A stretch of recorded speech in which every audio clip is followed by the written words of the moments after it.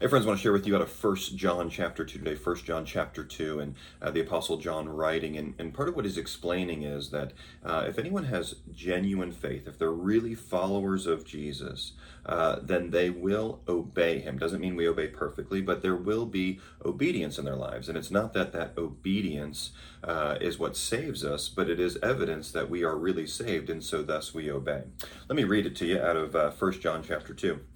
He says this, starting in verse 1, "My little children, I am writing these things to you so that you may not sin. But if anyone does sin, we have an advocate with the Father, Jesus Christ the righteous.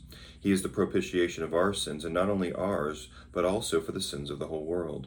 And by this we know that we have come to know him," right? So by this, what's he about to say? By this we know that we have come to know him if we keep his commandments. Whoever says, "I know him," but does not keep his commandments is a liar, and the truth is not in him.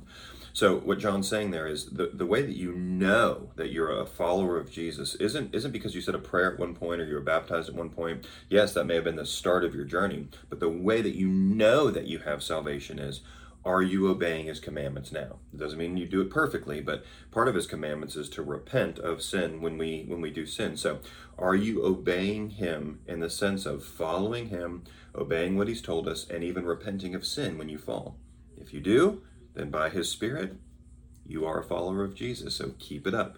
But again, it doesn't necessarily matter how we start. What matters is how we finish. And so keep repenting, keep following, keep trusting. Have a good day.